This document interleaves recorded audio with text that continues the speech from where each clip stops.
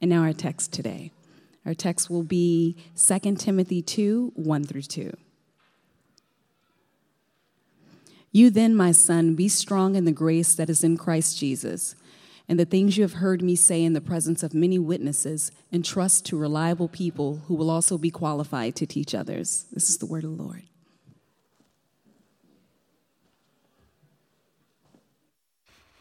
Good morning, everyone. Hey. So my name is Steve, and I've been the associate pastor here for 3.5 years, and today is my last Sunday, so we're going to do things a little bit differently this morning. First thing, I just want to say thank you to everyone who helped out with halftime today, and the beauty of life is in the details, right? So some of you are maybe wondering, like, why is there this pen in these pictures on the slides? Well, I'm a big fan of the quad pen, so we had quad pen pictures. There we go. And then I love carrot cake, so you're welcome.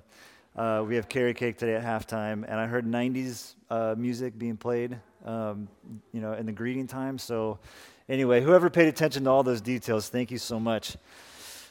You guys obviously have been paying attention. That's good. All right, now the next thing that I want to do is take your picture, okay? So this is kind of weird, but I did this at the first service. So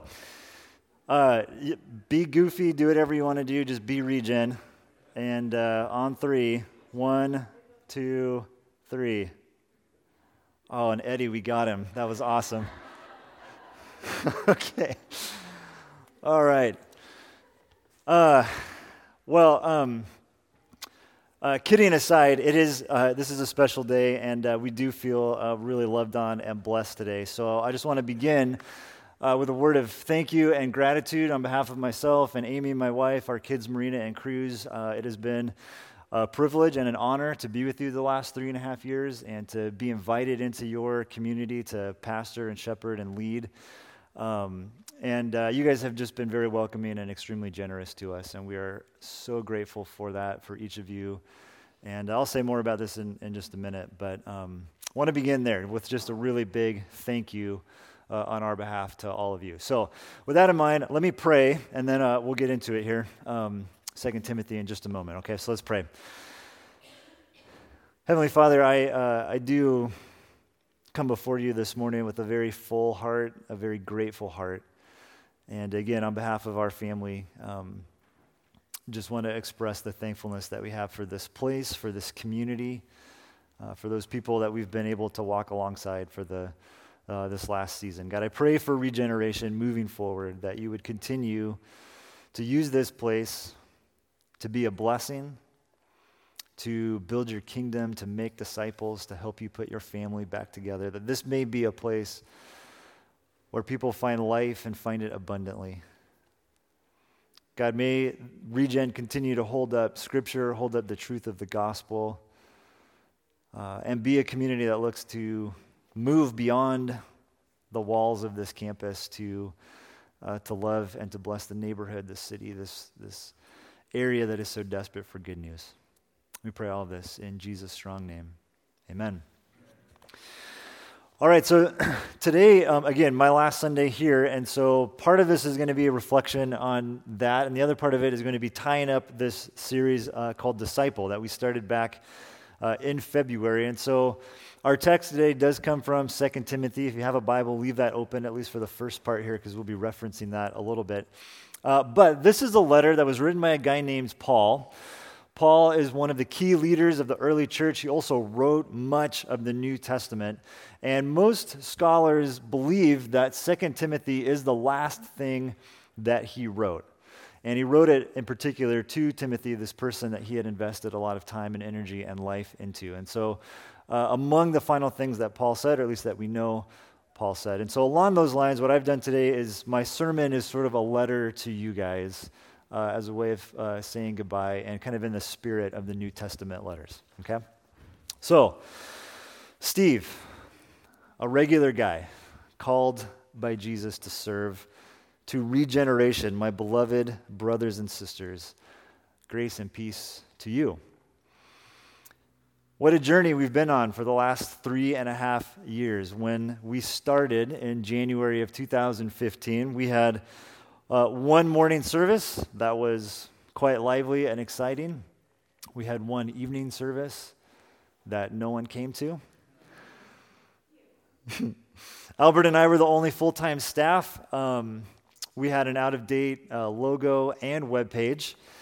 And despite all of that, this incredible community that was, in my opinion, ready to go, ready for some vision and direction, and ready to move into the next season and chapter of the life of this church. So over the past 3.5 years, we have added a second morning service. We finally put to bed that evening service. We've updated the logo and redone the webpage. And we've seen a tremendous amount of growth, both in the organization and guts of the church, but also in just the body itself. And one of the ways that we've seen that is in how our teams have grown, and in particular, our staff team. We've added Grace and Jane. They've moved from part-time to full-time. We've brought on Steph and Arlene, Billy and Jordan, and we've elected 5 new elders in the last 3 years. And at the top of the things that I will miss from this place is definitely those 2 teams. You guys are blessed with great leadership, with a wonderful staff and elder team. And so my encouragement to you is to continue to cheer them on and to do your best to bless them as they lead here. In the last year, in particular, we've made a lot of strides with articulating our mission and our vision. And we've been doing this with Oxano, which is a vision consulting organization that specializes in helping churches get clarity on their mission and their vision. And if there is any legacy that I leave here, I hope it is this, that Regeneration has a clearer sense of how God has shaped and equipped you to do mission in this moment in time. Now, there's so many other highlights that I could point to. I'll just hit a few. Getting to resurrect and lead the internship program was a ton of fun. There's a few of you in here right now who were part of that. Amy and I loved leading the marriage class. Those are some really precious moments and relationships that have come out of that class. We loved being able to host a home group this past year. It's been an honor to do weddings and to be a part of premarital counseling with some of you. And maybe one of our favorite moments actually is when we get to pray for you guys on Sunday mornings. It's an honor to be able to do that and to carry that and share that with you.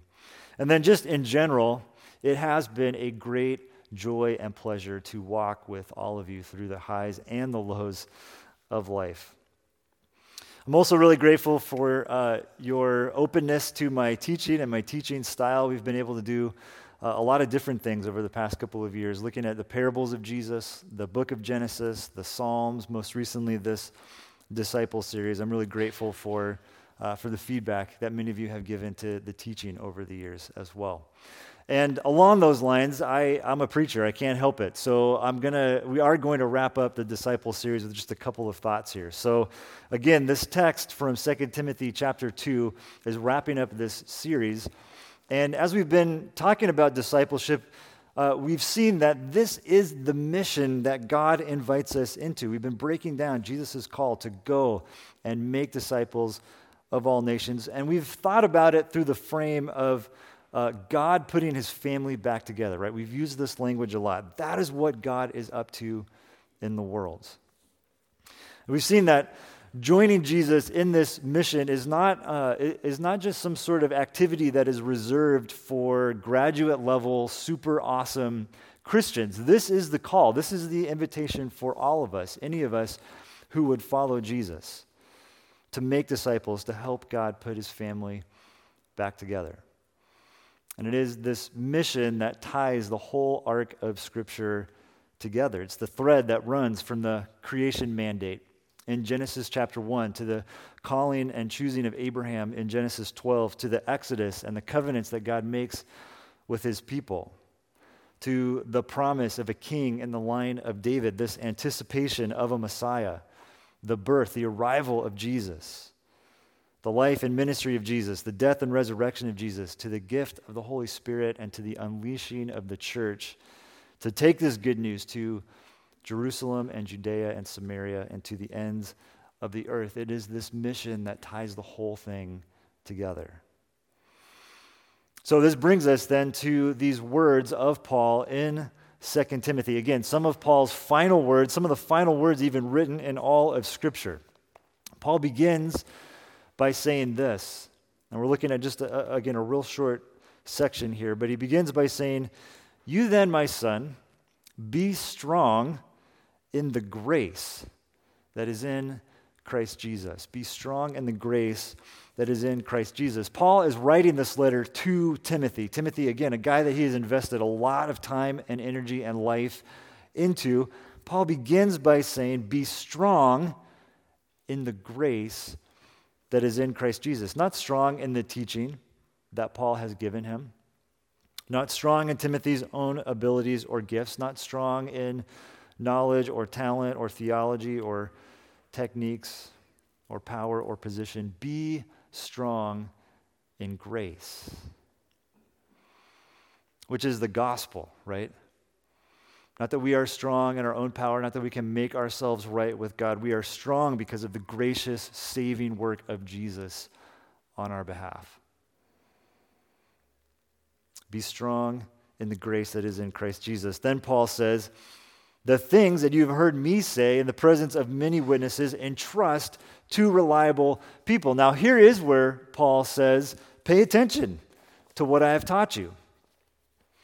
This is an important truth for us because I think too many Christians live with this sort of inferiority complex, this sort of false humility. I don't have anything to say. I don't have anything to offer. I'm not gifted enough, talented enough, smart enough, whatever, to make disciples. How could I ever do that? Those are all lies. You are strong in grace. You have something to say. You have a story to share. You have experiences. And if you know Jesus, you have good news that must be shared. And far too many of us, we eliminate ourselves from this mission with our excuses. And Timothy had his own. He thought he was too young and he thought he was not the right ethnicity. And one of the things that Paul does in these letters is remind him, you're not too young. It doesn't matter what your ethnicity is. You can do this. You are strong in grace. Share what you know. Invest what you know. Go make disciples. Now, there is a qualifier in this statement, right? Paul says, invest what you know in reliable people. So the qualification isn't on Timothy, it's on the people that Timothy is investing in. Now, an important point here is that you're not always going to know who reliable people are, right? This is the tricky part of discernment.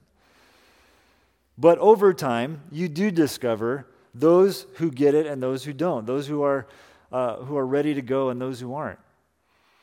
Those who are more interested in just kind of talking and those who are ready to roll up their sleeves and get to work. So there is a point with some people, to sort of paraphrase the words of Jesus, where you have to shake the dust and move on. But you do focus on those who are ready to go with you. And the question then is why? Why focus on reliable people? Well, Paul closes this section by saying, find people who will be qualified to teach others. Unreliable, unteachable people who are not on the same page are not going to be able to further the mission. They are going to be like a dead-end street. They're going to be more into their own agenda, their own sub-ministry, their own soapbox topic, and less interested in making disciples. And so what you entrust to them will not get passed along to the next person. And this is a problem because this is how the mission works. Moving from one person to the next person to the next person, this investment that multiplies out. I think I've shared this story before, but it's stuck with me for almost 20 years now. I remember going out to eat with my campus minister when I was a college student, and he bought me a burrito, which was like my love language, and that's just gold when you're a college student with no money, right? Oh, burrito. So a couple of weeks after that moment, a bunch of us went out again to some burrito shop, and my campus minister was there, and so I was like, oh, I got you. I'm going to buy this for you. And he was like, no, you're not. I'm like, what do you mean? I'm trying to be a nice guy and like pay you back. And he's like, that's not how it works. I did that for you, hoping that you would then go and do that for someone else. All right, this is the burrito theology of disciple making, okay? Investing in someone who will invest in someone who will invest in someone else. This is how it works. This is how the mission of God moves forward. And when you see this happen, when you see that sort of ripple effect happen, it's beautiful. This is how you end up with a discipleship family tree. And again, to paraphrase the words of Jesus, this is the mustard seed impact of the kingdom of God, investing in someone who will invest in someone who will invest in someone else. So as we wrap up this series, just want to give a challenge to each of you. If you are a follower of Jesus, you can do this. Find that person. Find that reliable person. Invest what you know in that person, and then watch them go do it with someone else. So who will that be? Who will you invest in? Who is that reliable person in your life? Who is going to start or continue your discipleship family tree? Now, kind of going back to what I said earlier, systems and organization are good and important parts of a church, but the mission of the church is always about people. And so what I want to do in closing our time together, both today and just our time, is give you 4 affirmations about who you are as a church, things that you need to hold on to tightly and protect, and then 3 challenges, and then we'll be done. So what I want to do is affirm the 4 key values that we have identified through this process with Oxano, and I think you'll resonate with these pretty deeply. You should recognize them. But again, this is who you are. This is what you want to pass on to faithful and reliable people. So the first thing is this, okay? The first affirmation, the first value is that this community has been, and I think continues to be and will be guided by Scripture. Okay, guided by Scripture is the first thing. We have always striven to put Scripture at the center of all that we do.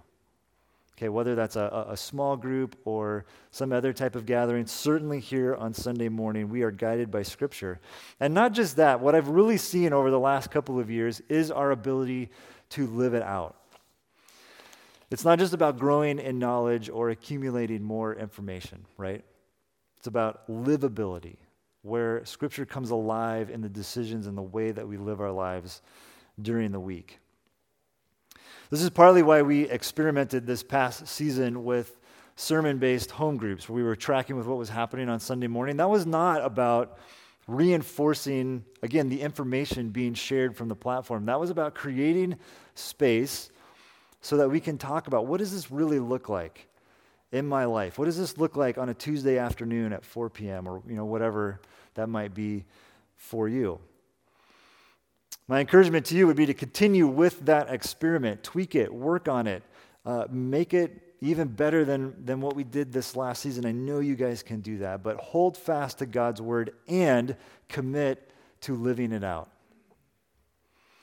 Now, second thing, speaking of together, this community strives to be a spiritual family. Okay, that's the second value, spiritual family. Our hope has been, and definitely the feedback that we've received from people, is that Regen has not just been a community in the sense of a place to connect with people and make friends, but it has really become family. A true family that takes care of each other, that encourages each other, that even disciplines one another, and one that certainly lives sacrificially for each other. And nowhere has this been more tangibly true than in the ways that you guys have been caring for our dear sister Jane over the last couple of months. Most of you know, if you don't know, Jane, our worship director, has been out on medical leave for a few months now, and you guys have been praying for her, you've been fasting for her, interceding for her, visiting her, going to treatments with her, bringing her food, sending her words of encouragement, even making significant financial sacrifices to help meet her medical needs. And that to me is this value. That is spiritual family. That is being the church. That is the church at its best. So continue to be a spiritual family for each other. Third thing, there is a thriving diversity here at Regen. Over the past 3.5 years, I've sat in these pews next to people from all walks of life, of all ages, of all ethnicities, all different kinds of stories and backgrounds. Now, it is true that we are spoiled by being in Oakland, right? Not everywhere looks like Oakland. And I've lived in other parts of the state. I've lived in other parts of the country. Again, very few communities look like this city. But the reality is our country is as divided as it has ever been. And the church, and I mean the church as a whole, is no better off. In fact, it remains sinfully and horribly segregated. So my experience is that you are going to need to fight to preserve this diversity. And I think this is why it is so important that it is named as a value. That way, you can stand for it. You can protect it. What I'm trying to say is this: don't coast on the reality of the city that you live in. Continue to elevate this value, because what you have here is rare and beautiful. Again, I've been all over the country. I've been in 100 different churches. None of them look like this. This is a tremendous gift to the world, this picture of heaven that you guys have here every Sunday morning. So fight to remain as diverse as possible. And then finally, I want to affirm the value of whole life service. And this really brings us back to this conversation about mission. One of the things that impressed me right from the very first day here is this deep desire in this community to do good, to be a blessing. And I've shared this statistic before in some other settings, but I'll do it again now. About 50% of our regular attenders serve regularly at Regeneration. Now, that stat may not mean anything to you. It may not sound that good to you, but most churches, the majority of churches, would love to be at 30%. So you guys are way above average already. And yet, I believe that you can do even better. I think that number could be even higher. We have things like the Regen community class for this very purpose. So what if that number was actually closer to 80%? I think Regeneration has the potential to really lead, again, the church in what it looks like to be a serving community. Now, I want to take this even one step further, because serving is not just about filling roles or plugging holes in programs on Sunday morning. This church has long-standing and really great relationships with organizations doing good work all over Oakland, all over the East Bay. And certainly there's been some beautiful things getting started in our named outreach areas of homeless and refugee ministry. But whole life serving is just that. It's about your whole life being oriented around serving the kingdom of God. And that is going to look as different and as diverse as this community is. But it is this value that gets us right to the core of what it means to be a disciple, this calling to lay our lives down and to be a blessing, so that more people encounter Jesus, so that more people are taken care of, so that the gospel spreads, so that the kingdom multiplies. So may you be creative and ambitious in the ways that you serve. All right, 3 challenges. I would be remiss in my pastoral duty if I didn't offer these as challenges. First is this: become really good at asking great questions. Become really good at asking great questions. To be very blunt with you, one of the most jarring things coming here was the lack of question asking that I encountered. Now, there was a little bit of resistance to new ideas. There was a little bit of cynicism, and that's cool with a new person coming in, right? Kind of expected. But here's the thing: being a cynic does not make you a good question asker. Okay? And conversely, asking good questions does not make you a cynical person. Jesus asked a lot of questions. He responded to questions with questions. Asking questions does not make you a rebellious person. And our faith is meant to be wrestled with. It is meant to be questioned. It is not meant to be passively consumed. So get really good at asking great questions. All right, my second challenge is this. I think that as good as it is to ask questions, I have seen that sort of devolve into navel gazing or being a very internal kind of thing. So my second challenge is this: be a river church, not a pond church. Okay, let me unpack that a little bit. A pond church is like a body of water that is completely contained within its banks. That water doesn't go anywhere. It just stays there in this one place.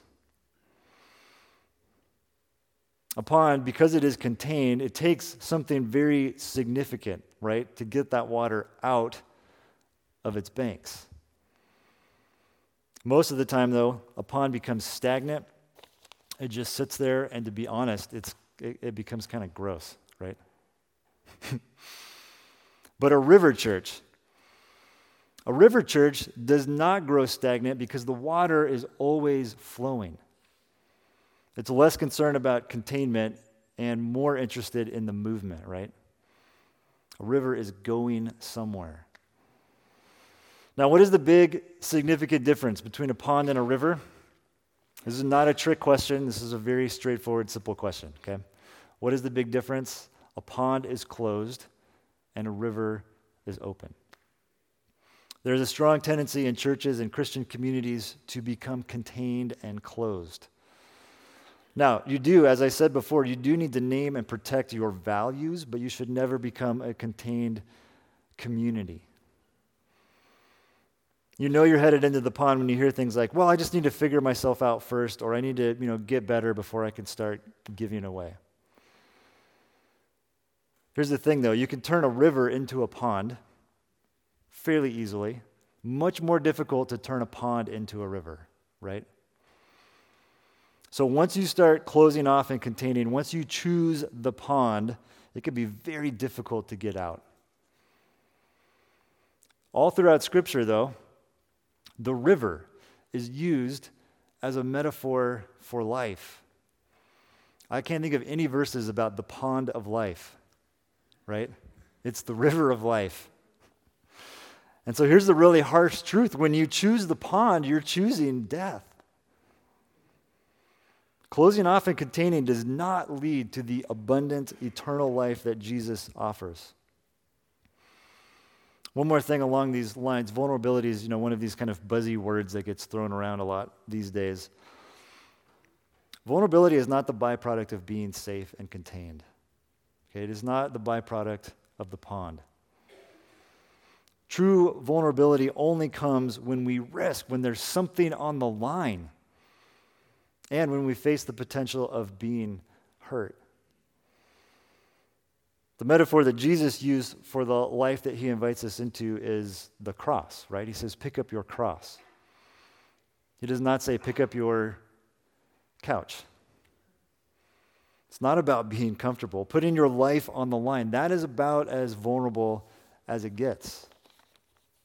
So don't buy into the lie that growth, whether that be personal or as a church, comes from being comfortable and protecting yourself. It comes from giving, from releasing, from risking. It comes from faith. And it's in that place, that vulnerable place, that God will show up and you will experience him in all kinds of interesting and crazy ways. So ask good questions, take risks, be a river, not a pond, and then share what you find, share what you experience, and share it together. Share your stories, name your wins, tell each other about what God is doing. And don't just tell each other, tell those who are not here about what God is doing, how you are experiencing him, how he's showing up for you. Now let me just say one final thing along these lines of sharing together, okay? Don't ever let anyone trick you into thinking that church is not a team. You are a team or a community or a family, whatever metaphor works for you. You are not solo adventurers taking on the mountain by yourself. You are a fellowship. You are a team. You are a family. You might be able to go fast alone, but you will only go far together. And please take note, everything Jesus did was in teams. Everything Jesus did was in teams. The only thing he did by himself was come out of that grave. And that should be a huge sign to us. If you are trying to do it by yourself, you think that you are the Savior. And the harsh truth, but also the good news, is that you are not. You are not the Savior. Jesus is. So regeneration, be a team, be a family, and you will go far for the kingdom of God. You will be a mighty river. In Isaiah we read, "Forget the former things, do not dwell on the past. See, I am doing a new thing. Now it springs up. Do you not perceive it? I am making a way in the wilderness and streams in the wasteland." Now here's how I want to end, okay? Typically when someone would leave, particularly in the early church, when someone would leave, the community would gather around that person, they would lay hands on that person, and they would send them out. It was a commissioning moment. We're going to close our time together this morning the way that we always do. So I'll invite Chris to come back to the stage. And in a moment after I pray, we'll enter into a time of worship and communion together. But before we do that, I want to flip this around. I want to commission you guys. I want to send you out as a family of disciple makers. So what I want us to do is, since I cannot physically lay my hands on each and every one of you to do this, I want you guys to stand as you are able and to join hands or put your arm around the person next to you. And if you can, to even cross the aisles so that we have some connection here.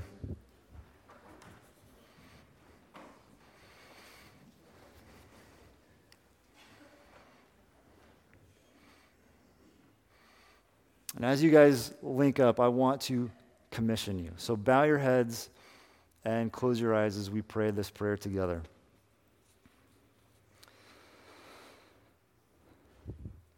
Heavenly Father, again, I am so grateful to have shared this season with this community, with this family.